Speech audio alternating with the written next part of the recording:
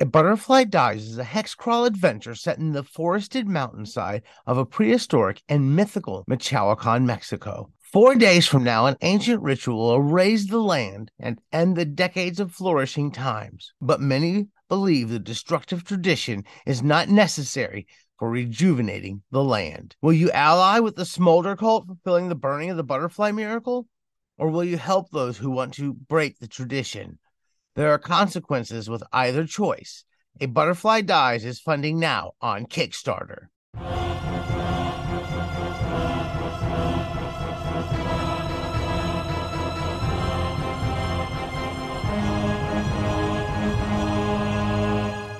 Welcome to Wobblies and Wizards. I am your host, Logar the Barbarian, joined by our special guest today, Ken Spencer. He's a partner and writer at Frog God Games and as well as at Why Not Games. Welcome.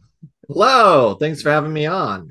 No doubt. Thank you for coming on. It's good to get a chance to talk to you. Now, there's a lot of stuff you've done, so there's a lot of things that we can talk about today. But I think we should probably start with what you have crowdfunding out there right now. Could you tell us a bit about the current project that's going on? Sure. Right now at Frog God Games, we are running an Indiegogo campaign for the Northland Saga Lord of Ice and Cold. It's a director's cut, it's a reboot, it's new content. We're getting a chance to go back and for new people or old people who are returning to Northlands with 3 new systems and turn it into an adventure path, which is what we wanted to do to begin with. But creative oversight that wasn't mine made it into a different sort of adventure system. So I've got a question about this because I have a bunch of modules that are Northland Saga's complete modules, and then I also have these really large, beautiful hardback Northland Saga complete books. Where does this fit in with what's existing? Is there one of the existing modules this is a rework of, or how does this fit into what is out there? This campaign has Spring Rites and Spears in the Ice as our 2 intro adventures, and they appeared only in the Northland Saga Complete. They are never published separately. Mm-hmm. And they provide an ability to get into the Northlands at the start, because the original Northland Saga at the time, Frog God Games needed some low to mid-level adventures. Mm-hmm. So they were like 5th to 7th level. Mm-hmm. And that's not really a great place to start the adventure path. No, it's not. So this is a chance to go back, revise those 2 standalone adventures into a strong foundation to launch this new adventure path that will include reworkings of older adventures as well as new adventures and new material. For example, in this campaign, we're also offering a player's guide to the Northlands with new races, new classes, a little more detail on what it is like to be a Northlander, a full glossary of all the strange terms that I use in the adventures, that sort of thing. Well, I may have some questions on some of those. There's one thing that popped up, and I believe it was called what? The Thing? The Thing, yes. I'd love to hear about that. Upset about that in the original in 2010, then said it wasn't a very creative term to come up with for the democratic gathering in the Northlands. Well, that's actually the historical term. It just happens to align somewhat with the English word thing. Well, I like that. It's cool. Could you tell the listeners what the thing is and how it plays into this Yes, whole adventure? a thing. So in Northland Saga, a thing is a local gathering of all freeholders, all free men and women, to discuss affairs affecting the community and to vote on what should be done, as well as it's their judicial body. It has no power to enforce its rulings. So if it's a criminal case and they vote and say, yes, Hrothgar is a murderer, well, it's up to the victim's family to go ahead and exact a punishment on Hrothgar. If the thing votes to build a wall around the town, great. Who's going to chip in for the wall? Because the thing has no power to levy taxes or force people to do anything. I like that. And now, is this like you mentioned earlier? This is kind of a historical thing that occurred. The Icelandic thing, but there were similar bodies of various types throughout the Norse world and other similar cultures in the Dark Ages or early medieval period, which is what it's academically, we're now saying early medieval period because it wasn't the Dark Ages and that things were going bad. There were new developments, there were inventions going on at the same time. So in gameplay, how does the thing end up taking place? Like, do characters often have much say in gameplay if there's a thing going on, or how do you imagine that being played at the table? It would depend on the character. If in one of the things we introduce is for 5e, of course, has the backgrounds. Mm-hmm. But we also are producing this game, all the 3 books, and Castles and Crusades and OSE. So we're providing means and those systems as well for your character to be one of the local landholders. Because if you're just a wandering swordsman, you don't get to vote at the thing. But just the landowners get their vote. Those are the free people. Exactly. You're not considered a resident of the area if you don't own land in the area. If you're just walking by, well, the thing usually has a market going on, but you can all be drugged before the thing. Your foes could say, well, you've done something wrong and you've committed a crime and accuse you, and now your characters have to have a trial. So in the setting guide, which will be in the next crowdfunding, because we don't want to give it all at once. It's just too much. Too many books at one time. In the setting guide, there are rules for how to resolve that, how your character can stand in front of the thing and sway its judgment, and the GM can determine what the vote of the thing is going to turn out to be. Interesting. I like it. I haven't run the thing in game yet, but I really want to, and I want to see how things play out. I'd like to get my characters engaged in it somehow. So maybe getting some land or finding some things out. I like this. It's an or have them accused of a crime they didn't commit. Now they have to prove that they didn't do it. Oh yeah, I love it. We're definitely over there. All right, now I've got a question. You said something about character classes and stuff. Now, there's something that I've found in the books of the Northland Saga Complete that are out. There's a race called the Nuke, or is it pronounced Nuke or Nukelanders? Nooklanders. Nooklanders. Okay, so the Nooklanders, the way that they've evolved, because you have to keep in mind, I wrote the original Northland Saga 13 years ago, close to 13 years ago. The way the Nooklanders have evolved is that they are related to elves, but they're more fey creatures of the forest. So they live to the north of where the Norsk live. So they live in the taiga and out on the tundra. They herd reindeer. They have a different culture, different language, different religion.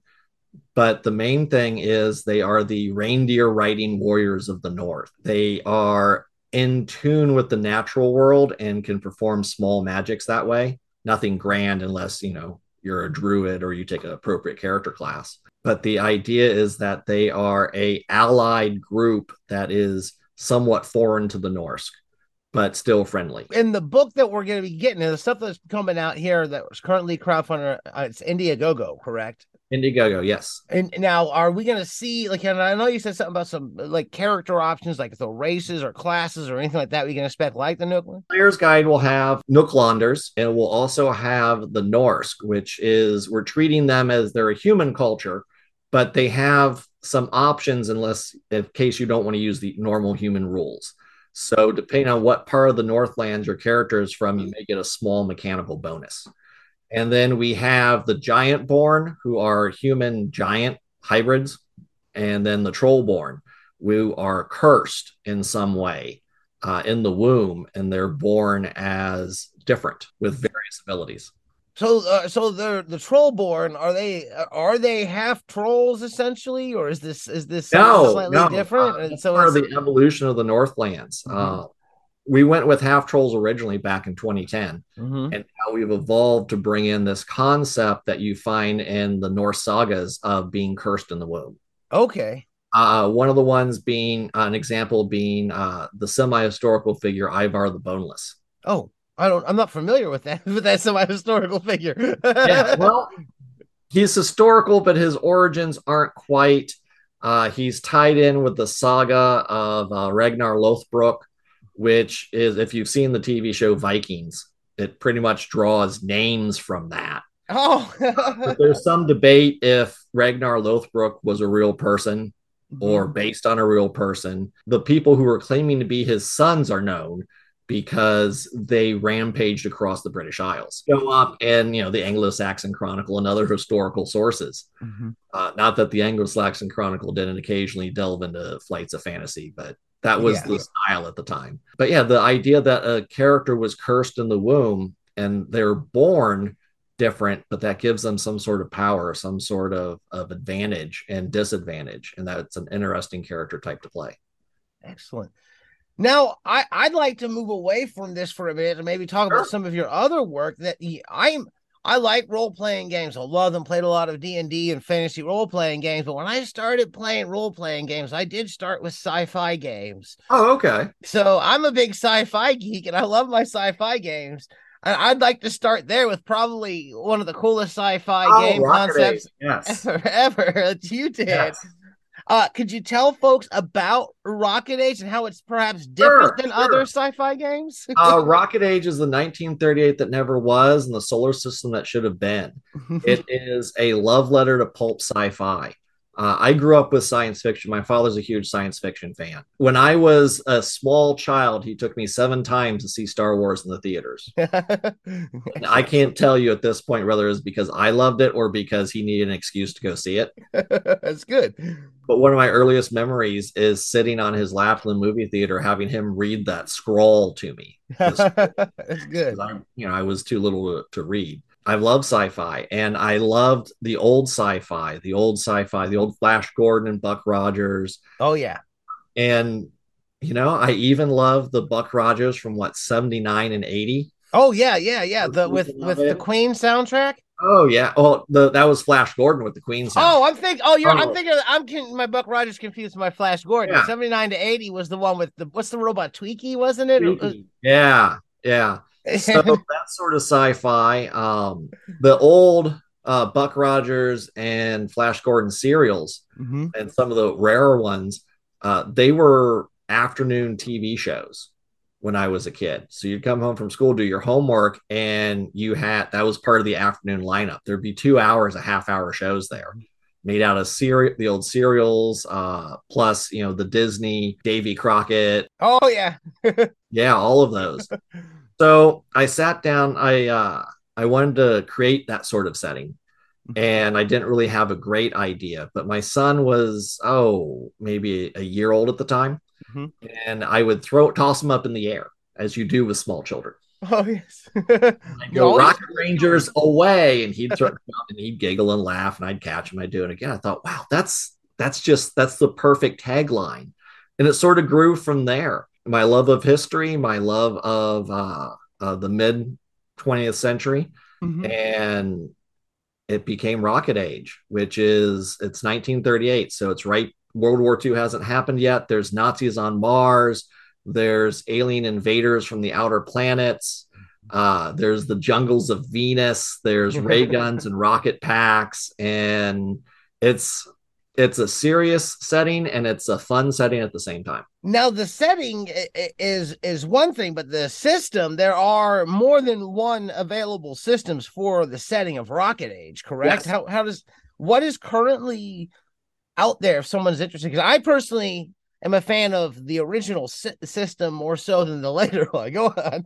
Well, we use Rocket Age Classic, which uses the Vortex system, which was developed by Cubicle 7. And it's a traditional 2d6 plus attribute and skill versus a target number, but it's also got a narrative system attached to it where you spend story points to have your character do cool pulp stuff. One of my favorites being spending story points to bring the cavalry in or to move the game to a cliffhanger, and then we see what happens there. Or you spend story points to say your character's not dead, ranging from you had a flask or a Bible in your breast pocket and that absorbed the ray beam. Or one of my favorites is they didn't find the body. So your character may be out for a session or two while we narrate on the side, you fell off the cliff into the river. Oh no. Find you later on washed up on the riverbank, and you suffer some sort of setback for that. That's Rocket Age Classic. And then we have Rocket Age 5e, which uses a 5e compatible version of the 5e system. And we have been discussing doing branching into a new system and doing Rocket Age Savage Worlds. Savage Worlds has some stuff out already that would fit Oh yeah. well if you'd like to Oh, do that. And I love to have a big sandbox for my games. But they got the Flash Gordon, they got Rifts, they got all kinds of oh yeah. stuff for Savage Worlds. Oh yeah. And one of the things that we're interested in especially is because with the OGL kerfluffle at WotC, Mm-hmm. Rocket Age is I own it. I own the IP. I Mm-hmm. created it for Cubicle 7. I wrote for a long time at Cubicle 7. I bought it when I left Cubicle 7. I have full rights to it. It's mine. I don't want WotC to get a hold of it. Mm-hmm. I don't want someone else to say, well, it's under the OGL, so I can go ahead and grab it. We will continue to support Rocket Age 5e. In fact, just this week, I was looking at the PDF proofs for our next Rocket Age book, which will be in Classic and 5e. Oh, what is the book? Arthur's Guide to Martian Life. Oh, I love it. So it's written as a like a field guide to life on Mars, covering the ecosystems and then the various creatures with, of course, game stats for the two systems. But we are also developing going to a Rocket Age Savage Worlds and doing some more Savage Worlds work as Why Not Games, because we would like to get away from being, tied to a corporation that is big and mindless and faceless. And we know the Savage Worlds people; they're nice folk. Yeah, I like it. The Savage. I've got to be honest. When it comes to Savage Worlds, I have the previous version of the core book and some of the riff stuff and a few other things. I've never actually played or ran in Savage Worlds yet. Oh wow! I haven't been in the game yet. I played a lot of games. Over the years, but I've yet to. But I have the books with intent to run it or play it. It's a fun system. It's really exciting. It's really fast. It's got a strong traditional mechanic where you're rolling dice against a target number, generally a 4. It's got a little bit of that early 2000s design feel to it, with the idea of edges, which are similar to the concept of feats from 3rd edition D&D and on. Yes. That gives you a little advantage, but they also have these hindrances which make me think of the 90s RPGs where you had merits and flaws and that sort of thing. Yes. So your character comes to the table with more of a fleshed out personality. But the big draw for me for Savage Worlds is I like knickknacks. And you don't have to, but it's a game that says, well, wouldn't you like to have a set of tokens? Wouldn't you like to have a set of templates? Wouldn't you like to throw some minis down on a mat? Yeah. You know, I buy card decks because it uses a standard deck of cards for initiative mechanic. Mm-hmm. I buy card decks themed to the adventure. Oh, that's fun. So it's that sort of thing, and I love that sort of thing. I like your little knickknacks for the gaming table. I like to have a dice tower that's themed for what's going on. Nice. And the Rocket Age theme is not. I'm not gonna lie. I'm partial to it, and a lot of it probably is like you were talking before. Growing up, I remember a lot of those old serials. We'd get the big packs of DVD or VHS before DVD. Oh yeah. And it would be like all the a bunch of 6 hours of Flash Gordon on like 2 VHS tapes or something, where we get the Shazam and Batman and Shadow and all, but we'd get all the Flash Gordon and everything else. And I loved those old serials. That was science fiction for me growing up. I was born right at the time as Star Wars was coming out, so there wasn't all as much sci-fi as we have now. And Star Wars was a very unique deviation from what had happened. Oh, yeah. And I mean, 6 hours of the old serials is a lot because they're generally 15 minutes. Yeah, they're pretty short. It was usually like a complete series, usually, when you get those. I'm guessing 6 hours, but when you get those VHS, it was like, here's all the stories of Batman and Robin. I was actually just watching the old Batman and Robin serial not that long ago. Yeah, they were great shows. And a lot of the inspiration for Rocket Age is to get that feel and take them for their word. So when they would say that, we stand for, what was it from the old Superman serials? Truth, Justice, and the American Way. Yes. Well, that's hard baked into Rocket Age, and they mean it. So the Rocket Rangers, it's 1930s, but they don't care what your origin or your creed or your ethnicity or even sexual orientation is. They're the best of the best. And if you're one of the best of the best, you're one of them. I like that. That's good. It's that sort of thing. Yeah.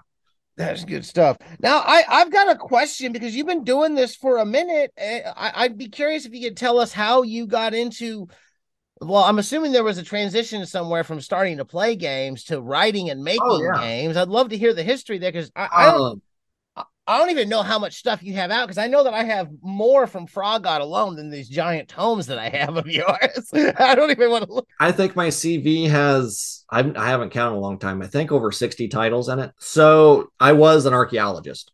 That was my career. Enjoyed it quite a bit, worked in the field for a long time.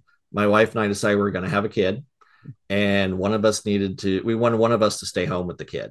Mhm. And since I was working as an archaeologist, working part time teaching, and she's a marketing executive, Mhm. from a financial standpoint, that was an easy choice to make. Mhm. So I said, okay, you know what? I will leave my job for a little bit, and I'll be I'll be a home dad. I'll Yeah. be a stay-at-home dad. That's fine by me. So I was doing that, and I was looking for an outlet to do something because I'm a driven person. Mhm. I worked hard all through school. I worked hard after school. There was always something, a ring to reach for in my life. So I started writing for RPG.net, right? Okay. Yeah. And that led to getting some adventure work from Chaosium, which led to writing a book for Chaosium. And then from there is like, this is my career. The kid was a baby. So he goes down to sleep for 3 or 4 hours and I write. And then I wake up and I take care of the kid. And he goes back to sleep and he goes back to sleep. And I I write. did a lot of that. Yeah. Unless we both fell asleep at the same time. So, Which can happen. It can happen. Although it's usually I need to get to sleep and this child won't sleep, is my yes. experience. So we would, and then that grew and he started going to preschool. And I said, you know what? I'm making some money at this. I'm making a name for myself. I'm getting work. And it's just been keep going like that. And he is in eighth grade now. Oh, So wow. that'll tell you how long we've been doing this, about 14 years. Excellent. Now I got a question. How did you get into gaming to begin with? Did you start with D&D like most folks? And Oh, what was your history and trajectory like there? so I was a Navy brat. We bounced around a Mhm. lot.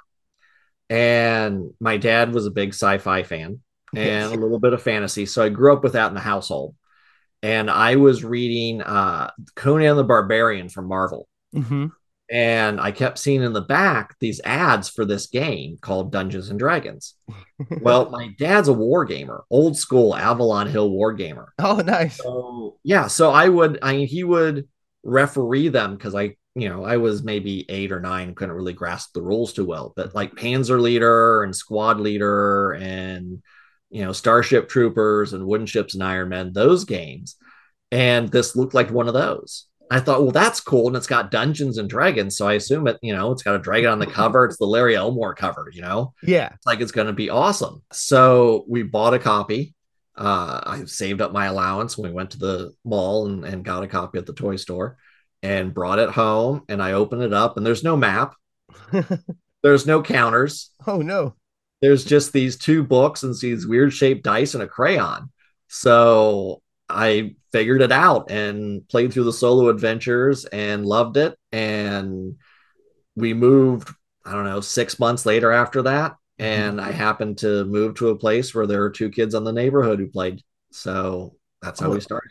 excellent. That works out well. And were you mostly a D&D player coming up, or were you one of those who explored the variety of strange Oh, the games? Or variety. I started D&D, started playing that, enjoyed it. Like I said, we moved again, yeah. not every 18 months, and started playing D&D with those kids and loved it and started picking up Dragon Magazine.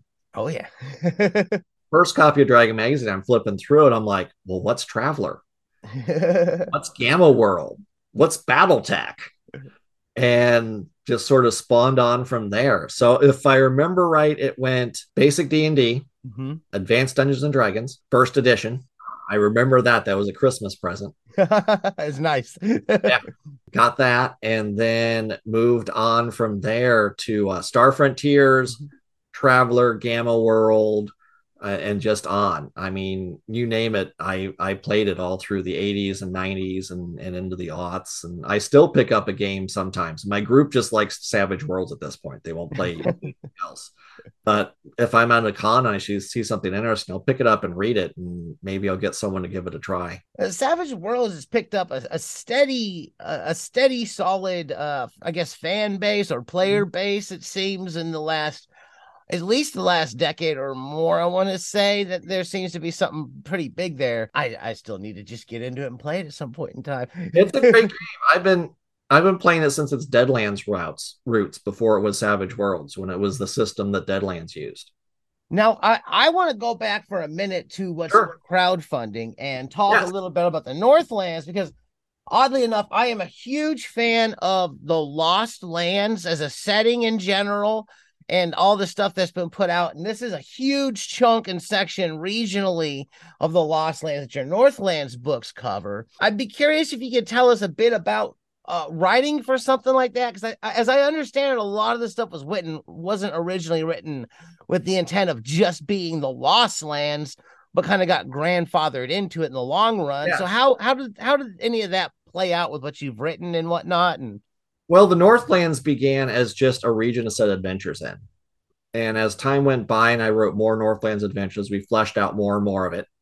And there was never the idea that this was going to be part of the Lost Lands, because there wasn't a Lost Lands at the time. mm-hmm. And then as they started to build the Lost Lands, they dropped it in, which worked because the Northlands was originally involved with, your campaign world probably has a Viking part.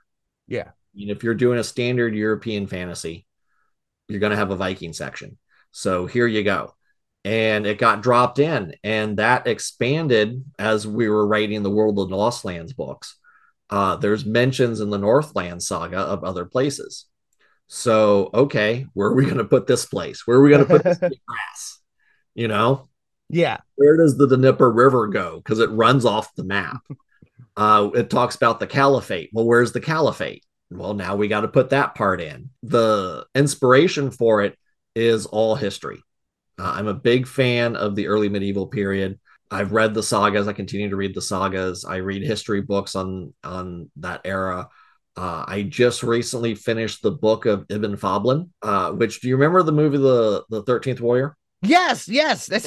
When that came out, I was really into it when that came out. I remember seeing it opening day, and I don't know if I've seen it much since. Oh, the book of Ibn Fadlan is what the 13th Warrior is loosely based on. Okay. It's an actual account, it's actual history. A guy from Baghdad, an educated man, early geographer, before, one of the earliest people to come up with the concept of geography as far as a style of academic study.